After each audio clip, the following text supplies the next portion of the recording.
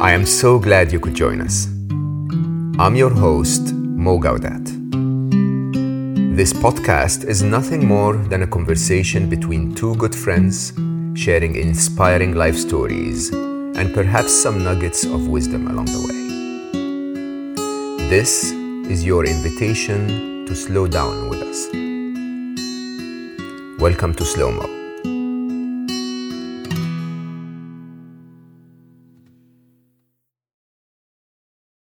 My guest today is a designer of digital experiences in the wellness industry that merge fine art and interactive technology with personal development, personal growth, and consciousness development, if you want, or spiritual ascendance.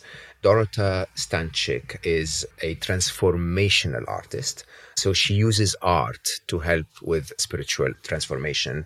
She's a creative director, and she focuses specifically on a topic that's called conscious creativity. So using consciousness in creative work and using creativity to achieve consciousness. She's a successful speaker and the author of the new book, Recreate Yourself. Dorota is also my dear friend for many, many years, where frequently we have conversations that are transformational, really, and enlightening for both of us. Today, you're going to join us on one of those conversations around self-love. And basically, Recreate Yourself is a book that I have witnessed in the making myself. I've witnessed experiences that Dorota shares in that book that helped create the person that she is and how she dealt with them from the aspect or the angle of self-love. Dorota is also my co-founder on Appy, our happiness app, hopefully to come out end of quarter one of this year. And she is also the founder of Inner Art, an artist herself and a wonderful friend. I hope you will enjoy our conversation today about her new book coming out on March 3rd, Recreate Yourself. First of all, so nice to see you in this formal setting, Dorota. So nice to see you. We're going to have to be formal in front of everybody. Dorota We'll try. is what I will avoid saying because everyone listening should understand that Dorota taught me that in the Polish language, Dorota is a bit of a, if you address her formally. Too formal. Yeah, Yes. right. And so I learned that Dorotka is the right way to address my dear friend. And in this formal conversation, I will use Dorota. No, I won't. Anyway, last time you were here, do you remember? You were one of the first 15, 20 guests on Slow Mo. And I have to say it was a very personal conversation. For those who may have not had the chance to listen to it, go back to the early episodes of Slow Mo. Because Dorota at the time shared so openly, honestly, almost shockingly vulnerable about some of the toughest times of her life. I mean, she spoke about her challenges with her family. She spoke about her own issues with self-love. And then how she managed to heal herself, not just heal herself emotionally, actually, even physically, from a disease that, or a health challenge that she suffered from. And at the time, you were always working on this book in the background. It almost was always written, if you think about it. But now Recreate Yourself is out, or about to be out next week. So what made you take the step? Why a book? It wasn't really a choice. It wasn't like, oh my God, I really wish to become a writer. My job was very different in the art industry and creative industry. But after the life shift I have experienced now over 10 years ago, was so profound on the way I was perceiving the reality, perceiving myself and life, that I started to basically getting those downloads on information, those understanding in pretty large forms. And when it would happen, I literally didn't have a choice. I had to get it out. So I had to write it. So first, it was in the form of really a flow of thoughts that I would sometimes translate and create an article about. It would always have a very specific topic. It would have a theme that I would get this understanding, I would get this download of consciousness, and I would put it down on the paper. And for years, I would do that. And those realization would come to me. And at some point, I decided to create a book. And that was 10 years ago. So I wrote it actually in Polish. Did you? I did. I paid an editor to edit it correctly. I paid a translator to translate it into English, and then I throw it away. So deep. That is so you. Just for the art of it. It is beautiful because it does prove that the process is the most important, not the final result. And for me, it was really a very healing journey to write everything I was writing and doing that research and complementing that research with a lot of interviews I had with everyone from neuroscientists to monks to psychedelics experts to writers to speakers, etc. And I just realized, because the first book was on relationships, and I realized Yes, it was all about relationships. And I realized I can't write a book about relationships without understanding the most important relationship that there is with myself. And so I started from scratch after 5 years of writing. And this time I started in English. So the second book, I probably started to rewrite everything around 4 or 5 years ago. And at this stage, when you just write for the sake of writing, I sort of didn't even plan to publish it. And to be quite honest, I love knowledge and I love science and I'm very geeky, but I also have my spiritual side. And occasionally here and there, I will go and see a psychic just to test their knowledge of everything. And nothing that psychic ever told me ever became true. But, it's a fun thing to do. And many psychics told me you are not supposed to publish a book. And I kept writing because the desire to write was stronger than the result that I would expect from it.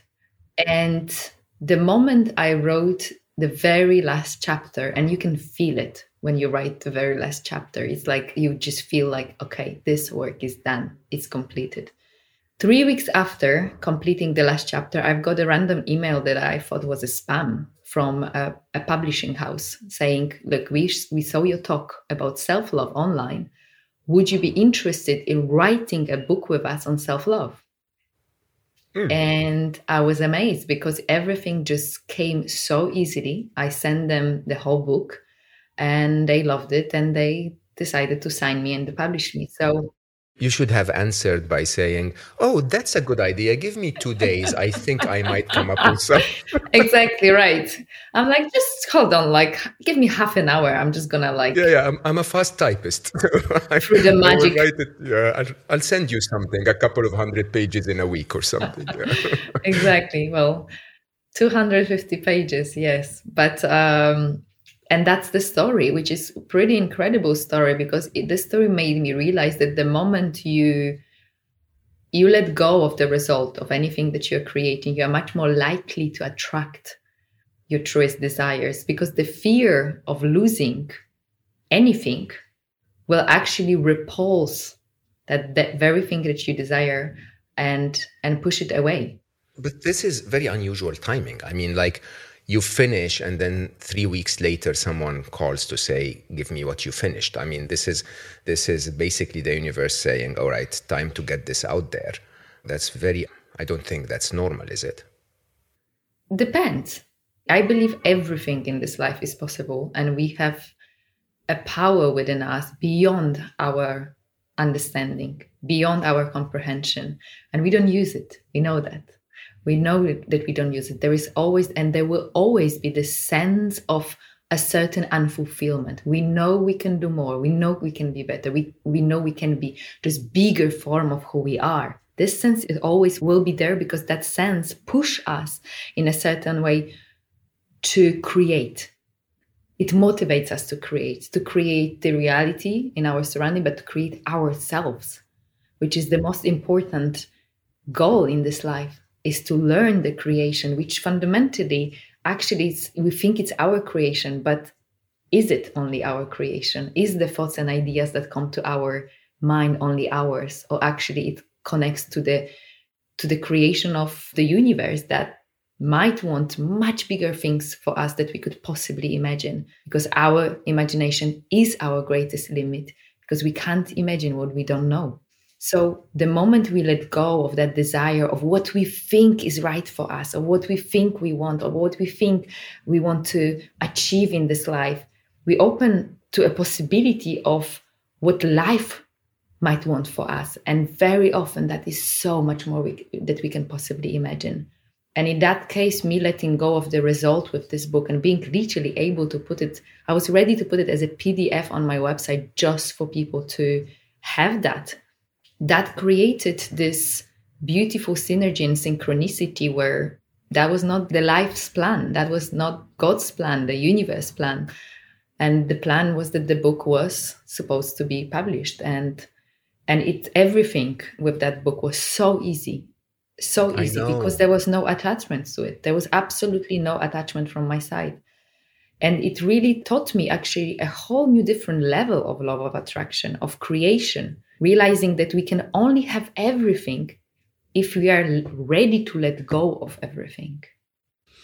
You call it recreate, not create yourself. Yes. And the re in my title is slightly disappearing on purpose. Because people often think they need to change, they need to shift, they need to transform of who they are. And that comes from the lack of acceptance of who they are at every given moment.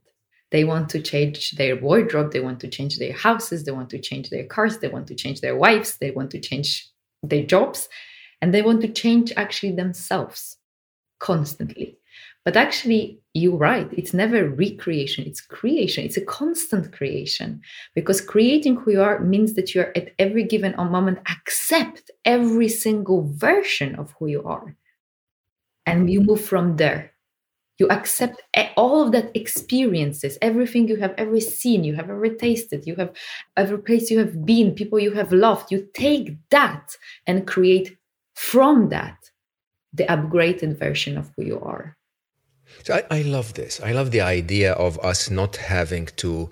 I think a big challenge of the modern world is that we think that there is something wrong with us, that we actually need to create a better version of us, when in reality, there is just so many flavors to us. Each of them interacts with life differently, and each of them is basically a phase to enjoy, a phase to actually embrace.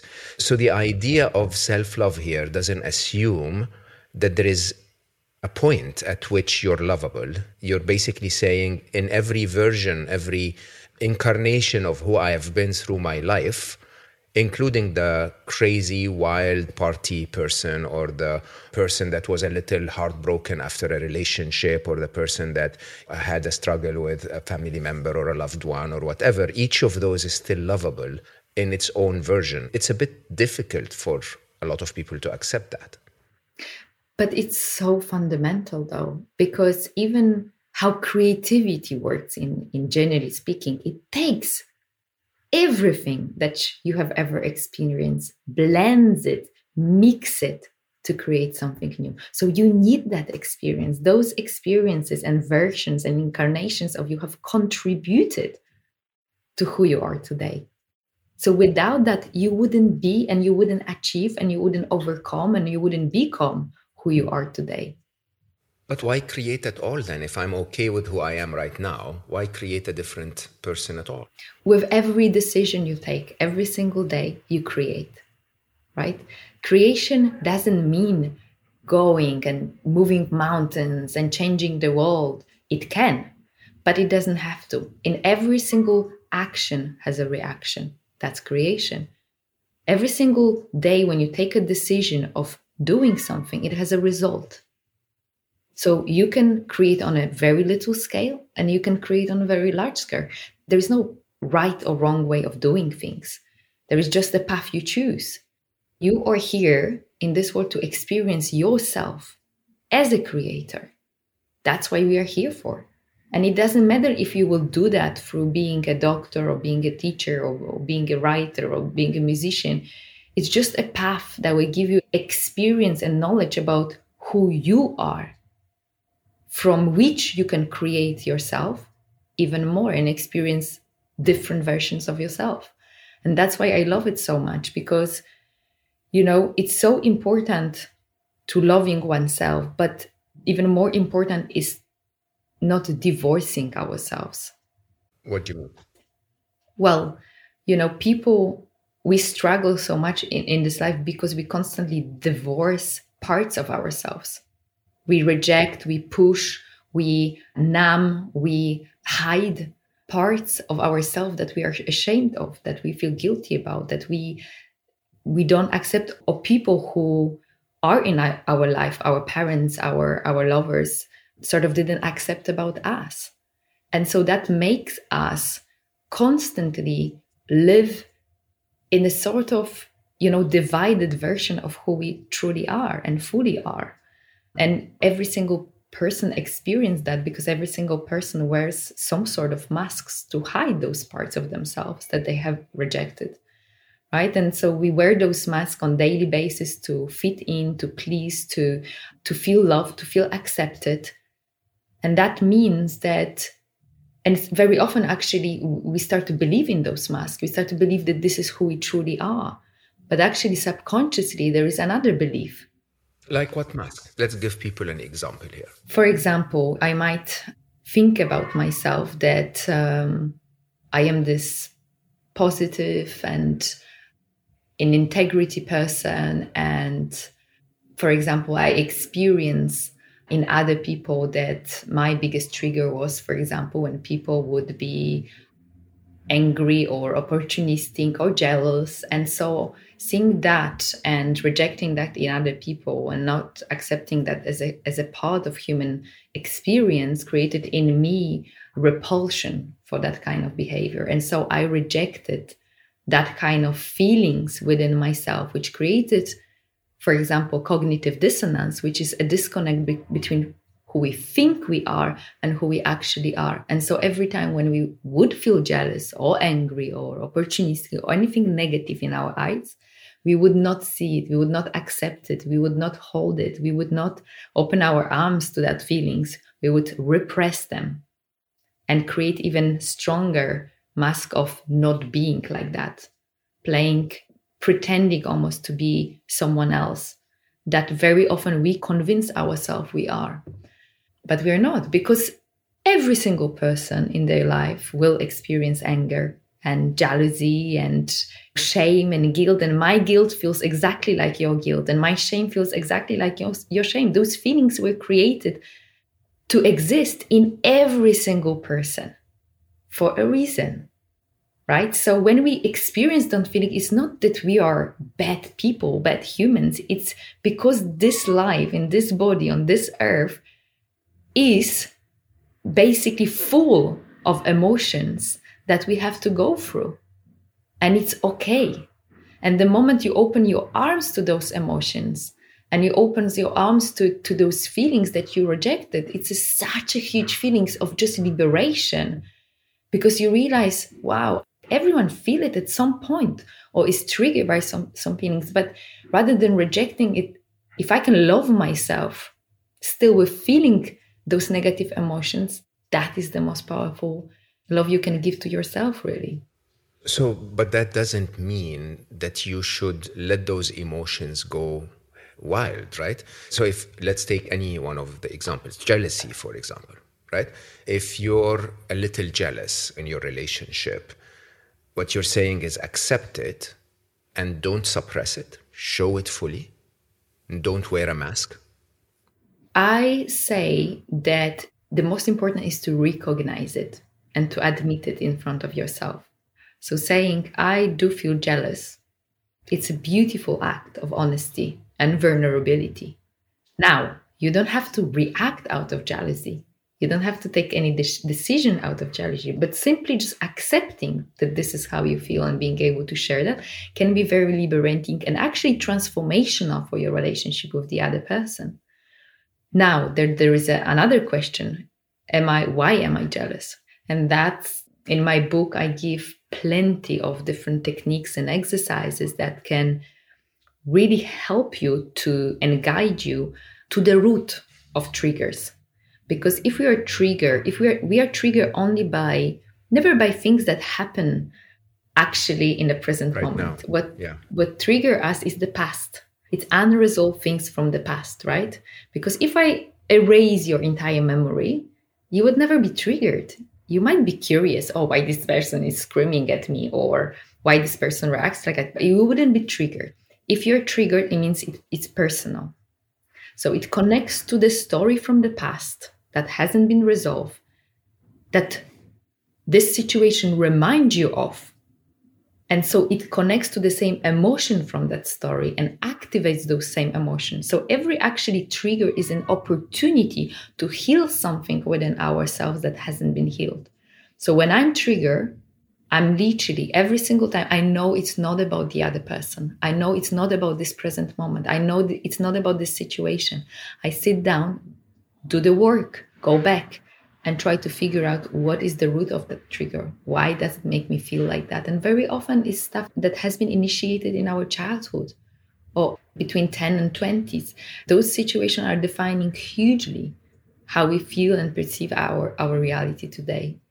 And it's so important to realize that every single situation is an opportunity. In the same way that every single situation, again, what we talked about at the beginning, gives us an experience that is absolutely necessary for us to create from. So I love this ability to say, I feel jealous or I feel angry. And you're actually saying that you should allow yourself the vulnerability to even share that openly, to not wear a mask. You need to be in control, not in control, but you need to keep your actions in check. You need to behave in a way that doesn't harm you or harm the others. But it's actually an interesting way to go to the other person and say, hey, by the way, I feel like crap. Okay. And I need to make sure that you understand that in a nice, pleasant way. I understand that this is not entirely you, it's triggering me. So there is something in me that I need to work on. But hey, by the way, you need to be aware that I'm feeling this way. Now, this is beautiful, Dorota. I think most people are not capable of doing that, though. I think there is a utility to the mask. There is a reason why we wear those masks. We don't want the other person to sort of go like, ooh, I don't want to be with them, or reject us, or avoid us, or make us feel bad about ourselves. And so we hide those emotions. We show no vulnerability. We're strong. We're capable. It's not that easy. It's easier said than done. But because I know you, I know that you've gone through those stages, okay? Where first it was difficult, and then you learned across the path that it's actually better for you to share them. Now, share with us a little bit of what happens inside your heart and your mind that gets you to feel okay with sharing openly. And how is that actually a form of self-love? Absolutely. This is an excellent question, Mo. And you're completely right. There is always, mask serves and protects us from rejection, because we can never be rejected for who we truly are. We will, if we are rejected, we will be rejected for who we are not. And that's very clever. In my personal experience, I realized it's much more painful to be rejected for who you are not. Hold on, explain this. We never spoke about this before. This is interesting. Yes. So we're not rejected for who we are. We're rejected for who we are not. That's a very profound statement. Yes, because if you wear a mask, you are not rejected for who you are. You are rejected for who you are not. So you think it's clever and you think it's a protection and you think safe. But actually, my realization and what led me to open up was that I experienced that rejecting for who you are not is much more painful than to be rejected for who you are. Because if you are rejected for who you are not, it creates this feeling of injustice. It creates this feeling of not being seen. And not being seen, you know how many times I spoke to people or I coach people and people would tell me, I don't feel seen. Well, you don't feel seen because you are hiding something. Every time you don't feel seen by other people, it's because you are not showing yourself. It's because you are not showing who you are. And that was my story. That was my story. I created so many masks for different occasion and with different people in different circumstances. I was so terrified of sharing who I am.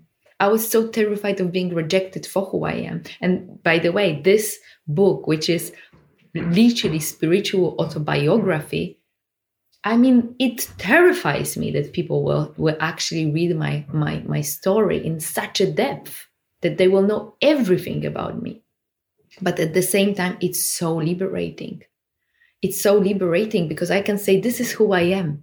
Take it or leave it. If you accept it, and if you can see me, and if you can hold the weight of my story, be my friend. If you can't, then that's a great filter for me to know who I choose to surround myself with.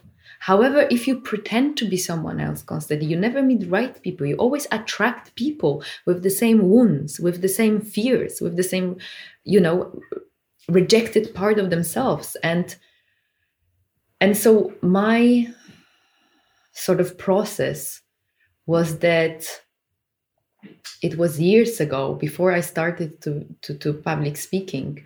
I never shared my story, the one, I shared with you on the first podcast, about my family, about my disease, about my disconnection from my brother. And it was something I was hiding from everyone.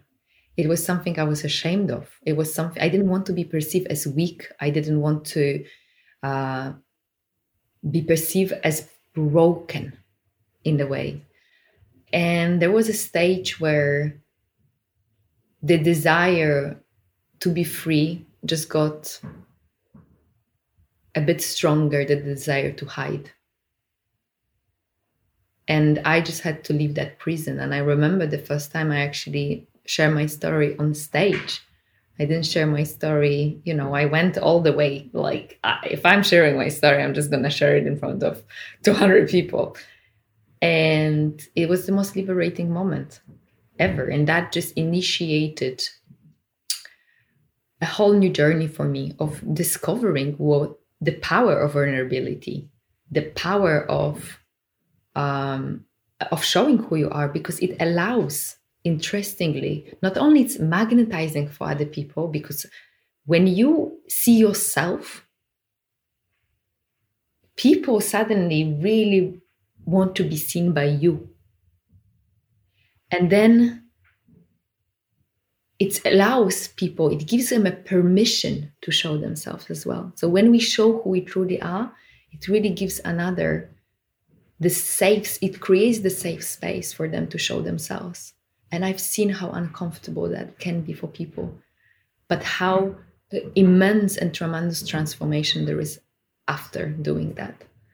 So that's the story. And I removed my mask one by one, and I'm sure I still have a lot, but I start to consciously remove them and constantly just being the most vulnerable person ever. And that includes even in friendship. If I feel something, I will always share it. I will always be transparent. I will always be direct, even at cost of being rejected, because I prefer to be rejected for who I am right now. That means this person didn't resonate with who I am, and this person is not supposed to be in my life. I know and that is true. That is time saving, because you much quicker. My experience with you as a friend is that there are many moments I remember actually very vividly where you go like, don't tell me that.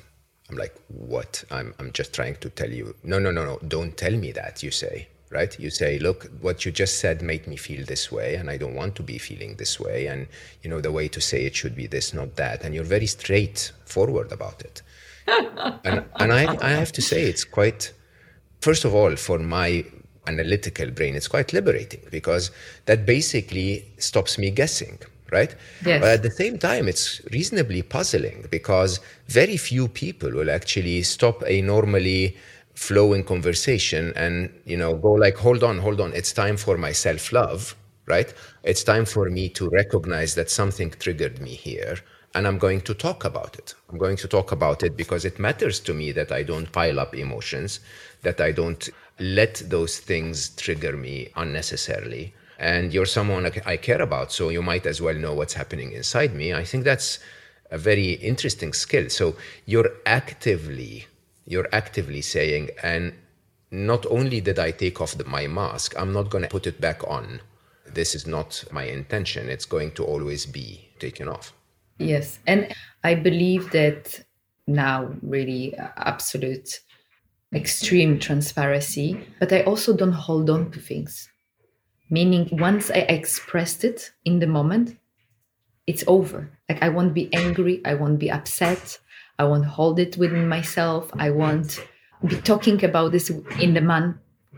And that actually is very positive, because it's almost like, hey, this triggered me. This was actually negative. This made me feel that. But the moment I said it, there is no trigger anymore, because I shared it.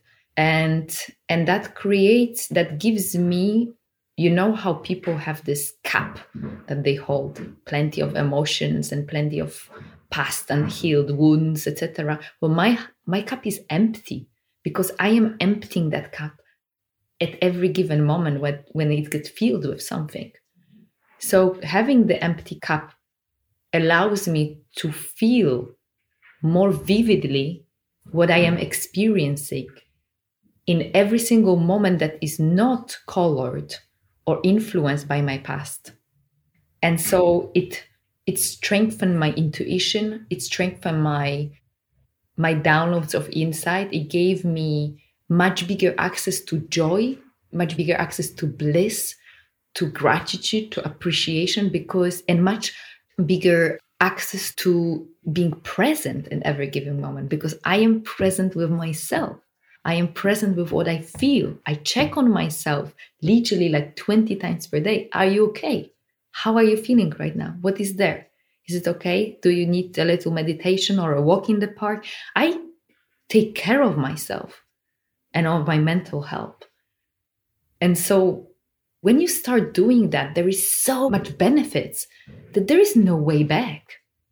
There is just no way back to carrying that heavy mask of self-protection. Let's get to self-care at length, but before we go there, this brutal honesty gets you to somehow face your own shadows, doesn't it? I mean, these are scary moments. Oh, terrifying. Absolutely terrifying. But the first step is the hardest. It really is. Because the first step, I actually confronted my shadow. And I understood that I was for years beating myself up and basically practicing self-violence without realizing it.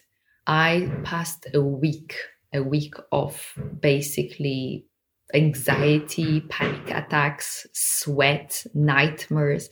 It was like being on a detox, because I opened the Pandora box and suddenly all the accumulated emotions started to come out. And it was scary. It was so scary. But once you are on the other side and you realize that on the other side, you feel so much better than ever before, you are willing to open another door and another door and another door, because you know that sooner you open it, you will access a little bit more of freedom. And that's my journey. And there is still lots of doors that I keep opening, but the process gets easier. You get less and less terrified by the process, and the emotions are slightly less and less heavy. And it happens quicker and quicker. And sometimes I get triggered. I'm capable of resolving it within 24 hours, sometimes within an hour. But before, it would take me months to get over something. And I think the biggest fear that I had to overcome was my fear of betrayal, my fear of being betrayed. And that's, a lot of people are afraid of that. And it's, I think, very valid fear to have. So we don't ever quite open our heart fully to not take that risk to be hurt, to be betrayed. And that is the biggest lack of freedom we can put on ourselves, because if we don't allow ourselves to love fully, we don't allow ourselves to live. because love is the most powerful energy of creation.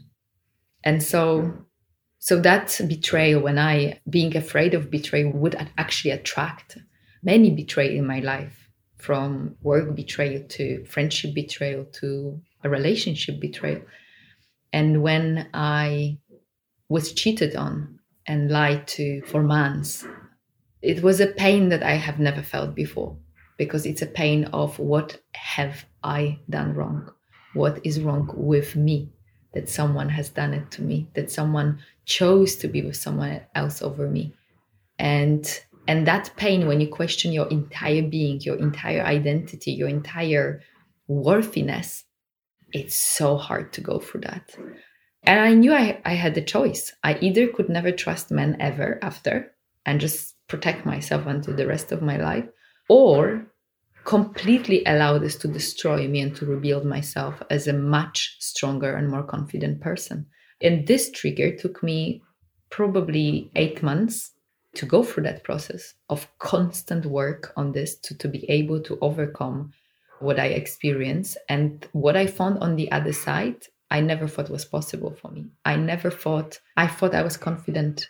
I was never confident. Only now, today, I can see the liberation that it brought me. I can see the person I've become thanks to this experience. And it was the biggest gift of my life.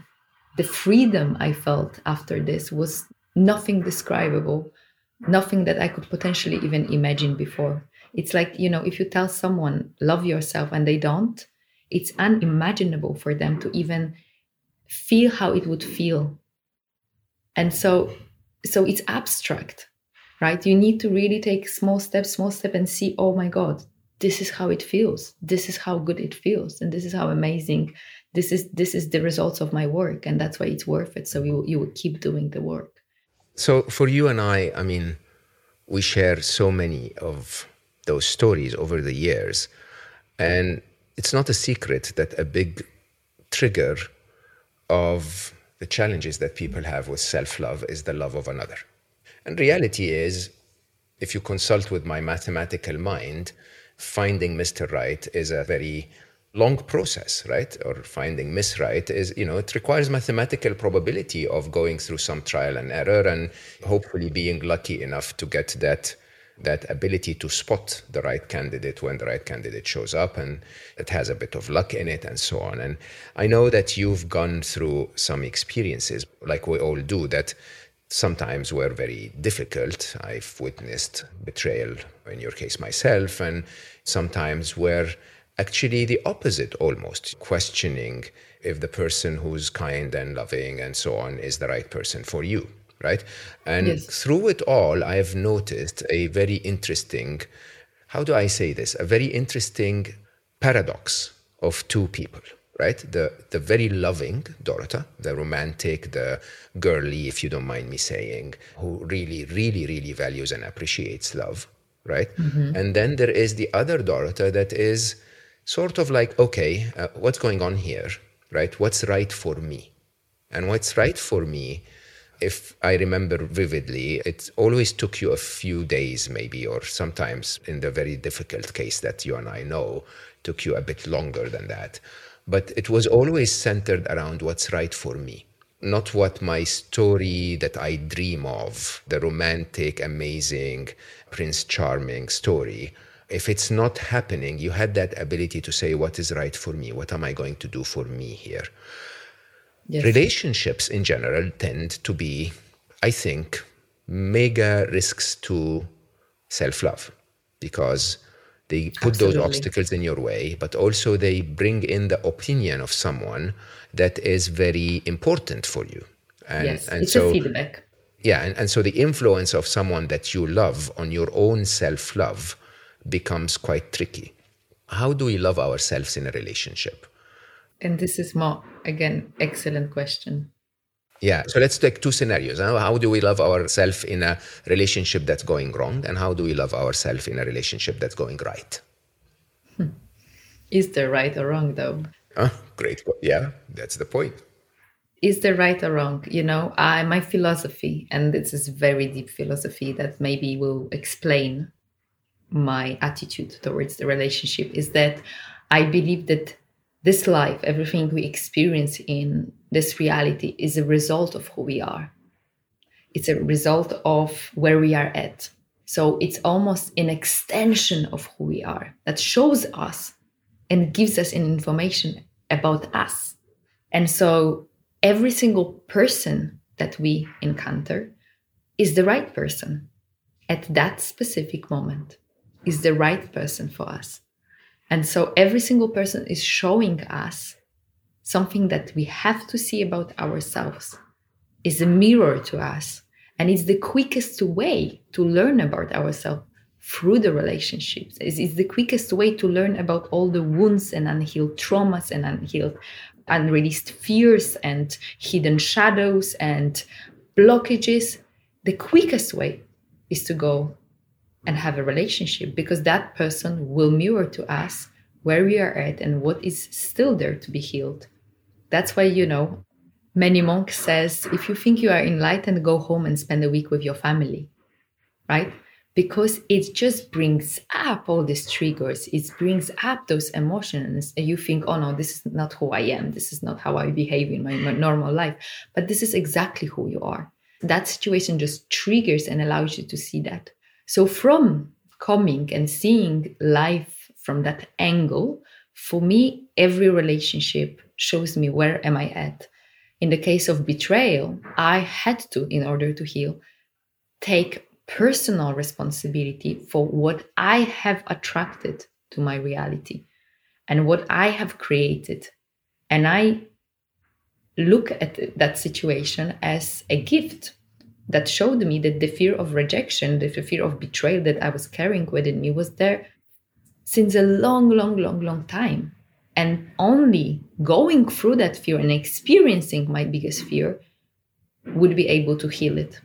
So it allowed me to see the betrayal that was in me, the betrayal I was doing towards myself, the betrayal of, not fully listening and hearing and respecting myself.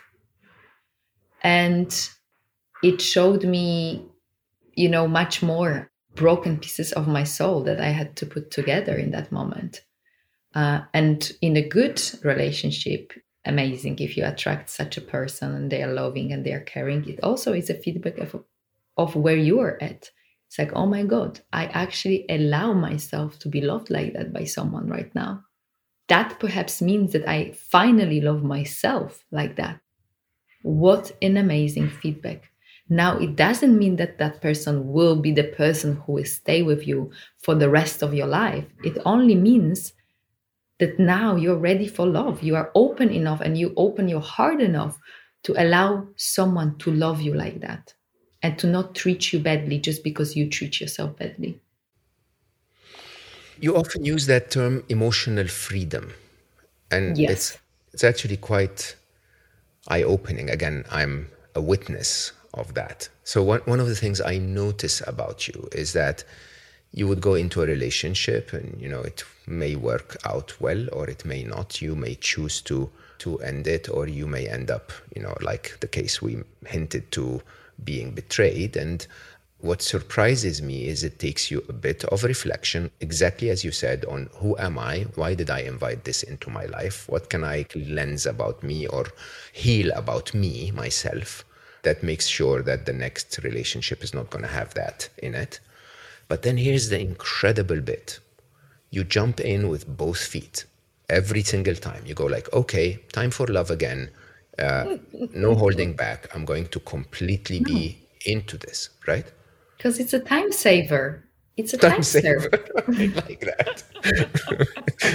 You just discover everything right away. And firstly, and then everything in this life ends at some point. Absolutely everything has an expiration date. Life has an expiration date. So you shouldn't be living as if everything is going to last forever, because it's not going to last forever. And so I don't know how much and how long I have with that person, but it's my opportunity to love and to be loved, and I will take it. I will take it. Don't you have that global desire of no, hold on, I like this guy. If you're into men and you're listening to us, I like, into women and you're listening to us, I like that girl. And basically, I want to keep this forever. This, I think, is one of the biggest struggles. I call it the Yeah. third biggest reason of unhappiness in the world is I want this to last forever. Yes, but nothing lasts forever. when you, it's Bad very news. hard to very hard to realize, but it's a fact. Nothing lasts forever, and nothing will. And I think we humans, it's something that we will never accept fully. There will always be the sense of nostalgia within us that things will end. And everything that we create and do and accomplish, it's going to end at some point. And so when you realize that every relationship also will end, sometimes with a death, sometimes with a divorce, and sometimes, just through separation, you realize, how can I contribute to this relationship right now? And how can I evolve from that relationship right now? And some people, will experience many relationships in their life that will make them grow, and other people will experience that one relationship for their lifetime. Everything will end at some point. And I think the attitude of not assuming or deciding that this will last forever actually is much better attitude that motivates us to appreciate what we have in every single moment. And sometimes not knowing how long things last is much harder than knowing when things will end. And so we prefer to end things just to know and to control that end of things, because we feel so uncomfortable with not knowing how long something will last.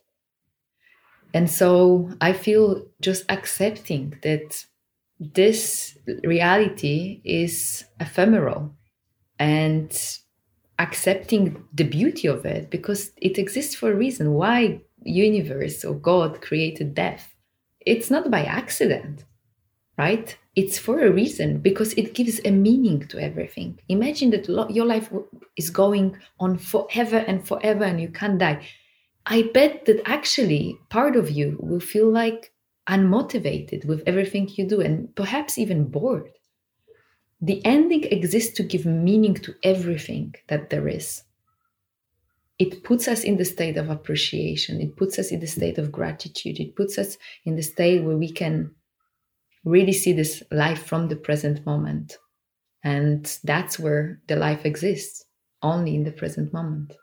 I believe people have sort of contradicting objectives. And you're absolutely right. For those who manage to have relationships that last a very, very long time, mostly motivated by security, mostly motivated by, I just don't want to be out there again. This is going well. We have kids. We need to take care of them. I want to change the car again in a few years' time, stuff like that, right? But then normally those relationships, not always, but more often than not, they become like, okay, so it's the anti-experience. It's, you're not really experiencing much in life.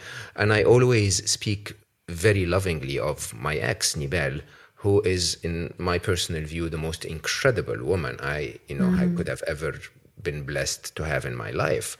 But yet, post Nibel, even though most of my experiences post Nibel were horrible, they were experiences.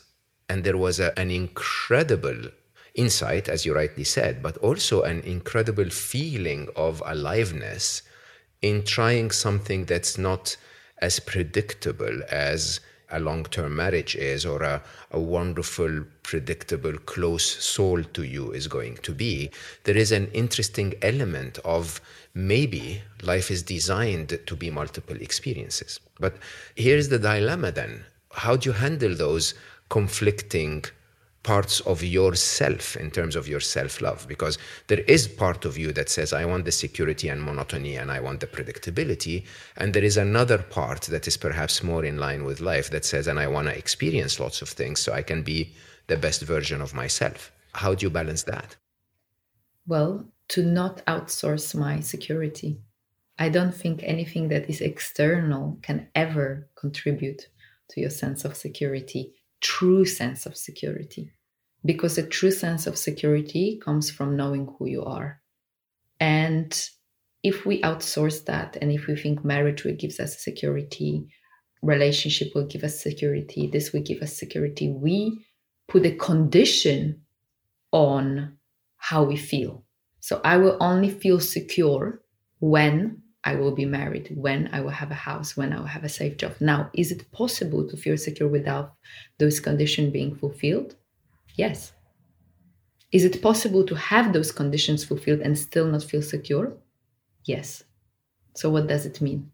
It means that this sense of security really can only ever be created from within. How many relationships and marriages there is who are secure, but still there is jealousy, there is mistrust, there is constant fear that things will end any day. This you can't outsource. And sometimes even if every single condition of that person was fulfilled, they still wouldn't feel secure if they don't feel secure within themselves.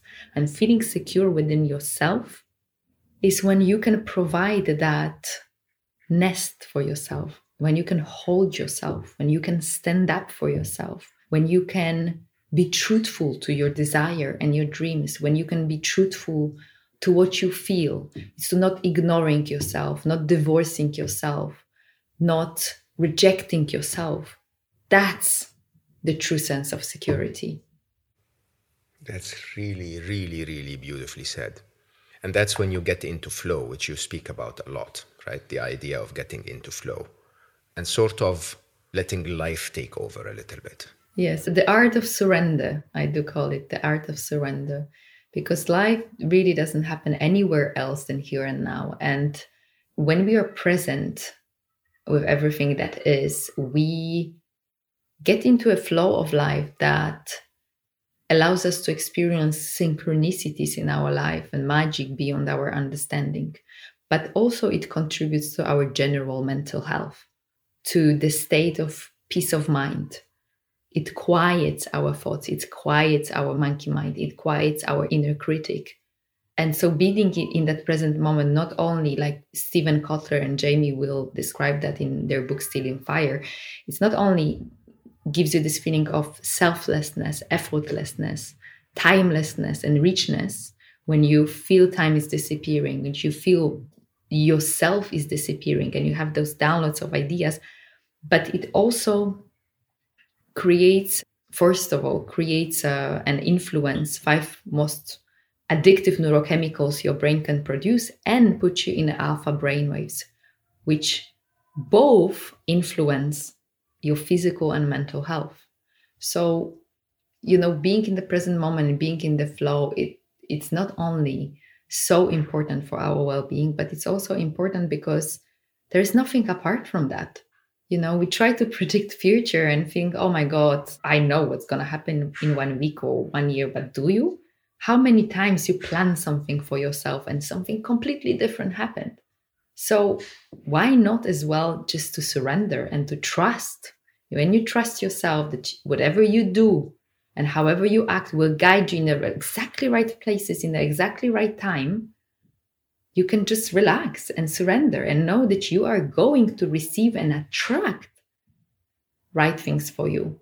And law of attraction, it doesn't come in a way that suddenly reality will materialize. It comes in a form of energy. So you receive the energy that is then translated as a thought to your mind, in your mind, that then you translate into inaction. So I get a thought that I have to go somewhere today and I follow it. So I go somewhere and then I meet this person who guides me to meet another person and another person. And suddenly all my biggest dream of publishing a book, for example, comes true because I was in the state of receiving what I was creating. And it's so important to not only create, but really create a time to receive what you're creating. That leads to my next question. So the art of surrender, but you also speak of the art of giving and receiving. It's not just receiving from the universe, is it? It's receiving from everything and everyone, including yourself, isn't it? Absolutely. Absolutely. And And it's so important to have that balance, to create that space to receive. Because I meet so many people who tell me, oh, I'm a great giver, but I can't receive. I think including even you, if I'm not mistaken. And you need to realize, first of all, that when you not allow other people to give, you literally take from them a possibility for them to create.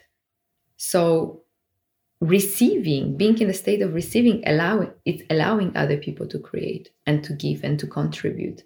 And it's so important in every relationship, because when we give, we feel needed, we feel important, we feel loved, we feel that we contribute.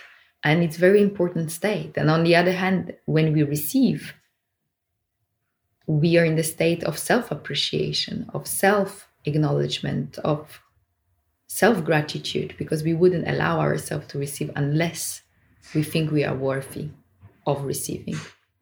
And also, even in the law of attraction, energy of asking is very different of the energy of receiving. Many people is asking constantly, I want this, I want that, and I want that. But they won't create a vibration in which they can actually receive what they ask for. So rather than asking, it's important to just be in that energy and assume that this is done already. It's coming. It's here. Okay, let's finish with a few self-concepts. Rapid fire if you want. I tell you self something and you tell me what you feel about it. So self-fulfillment. What I feel about this. I mean, what you want to teach us about it. I think self-fulfillment is to be absolutely satisfied and appreciative with everything that is happening in every single moment. It's not getting what you want. It's wanting what you get. A bit of surrender again. It's a bit of acceptance. It's unapologetical, just acceptance of everything that comes your way. There is a term I heard you use that I don't understand. Self-suggestion. What is self-suggestion? Self-suggestion is basically the language, the internal language you use towards yourself. How are you speaking to yourself? How are you talking to yourself? What are your thoughts? What is your inner dialogue, basically? And you can really beautifully and positively influence your state of mind, because we can't have negative and positive thoughts at the same time. If you choose to think positively, you won't be able to think negatively. And so there is always a choice. Are you going to focus on the glass that is half empty or the glass that is half full? Which side of things are you going to see and perceive? And there is always a different interpretation of every situation. Which one are you going to adopt? Which one are you choosing to adopt? And it's this awareness of what thoughts am I choosing? Because you can't stop them, but you can choose them. And it's so important to choose those that are influencing you in a positive way. I can say, oh my God, this is not working, that not working, that not working. Great.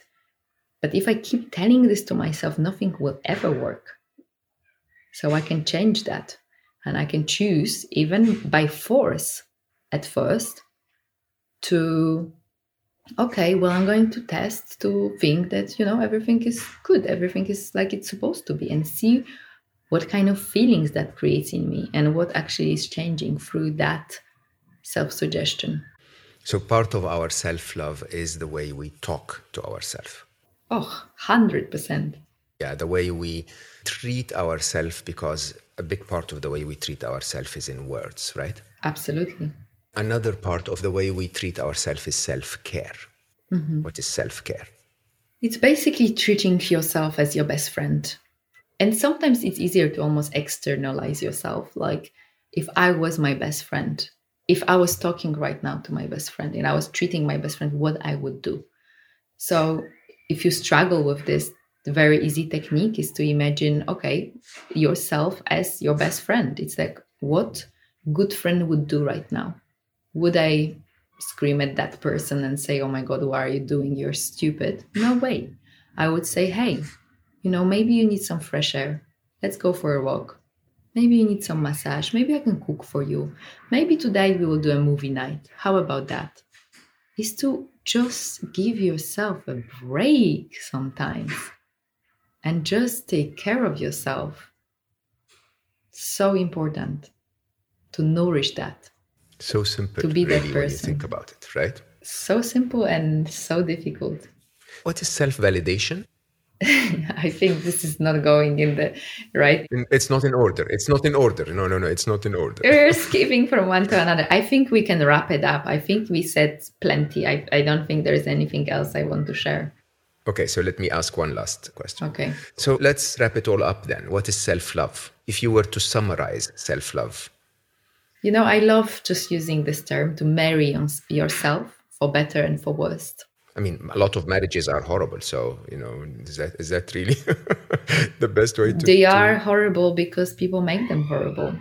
But for marrying yourself for better and for worse means that you will love yourself for all the good reasons, but you will also love yourself for all the other reasons as well. And so that means that even if I'm angry, I will love myself. Even if I didn't succeed at something, I will still love myself. It's having the absolute compassion towards yourself at every single moment, compassion for your own humanity, and never punish yourself for anything you've done. Never beat yourself up. Never be your worst enemy. A big part of self-love for everyone who's listening here is to choose your friends carefully. So Dee is my friend. This is the kind of friend that I include in my life that reminds me of what it's all about. To live Likewise. Self-love. Yeah. Likewise, Mo. Dorotka, I am so grateful that you came again and shared all Thank of this you for having wisdom me. with us. When is Recreate Yourself coming out? Well, it's 3rd of March. So I think it's already published. Yeah. So people can reorder, enjoy the wisdom, enjoy a bit of self-love. Dee, thank you so much for being here. Thank you all for listening. I hope you enjoyed this conversation as much as I did. This is the typical stuff that Dorotka and I and many of our good friends would talk about. So you guys were Morning tea. Our guests today. Yeah. And Brilliant. Thank you, Mo. Yeah, if you liked it, please share it with others that you love. Tell them about what we spoke about today. And I hope that you found some kind of an opportunity for reflection in a bit of time that we slowed down together. I love you all for listening, and I will see you next time.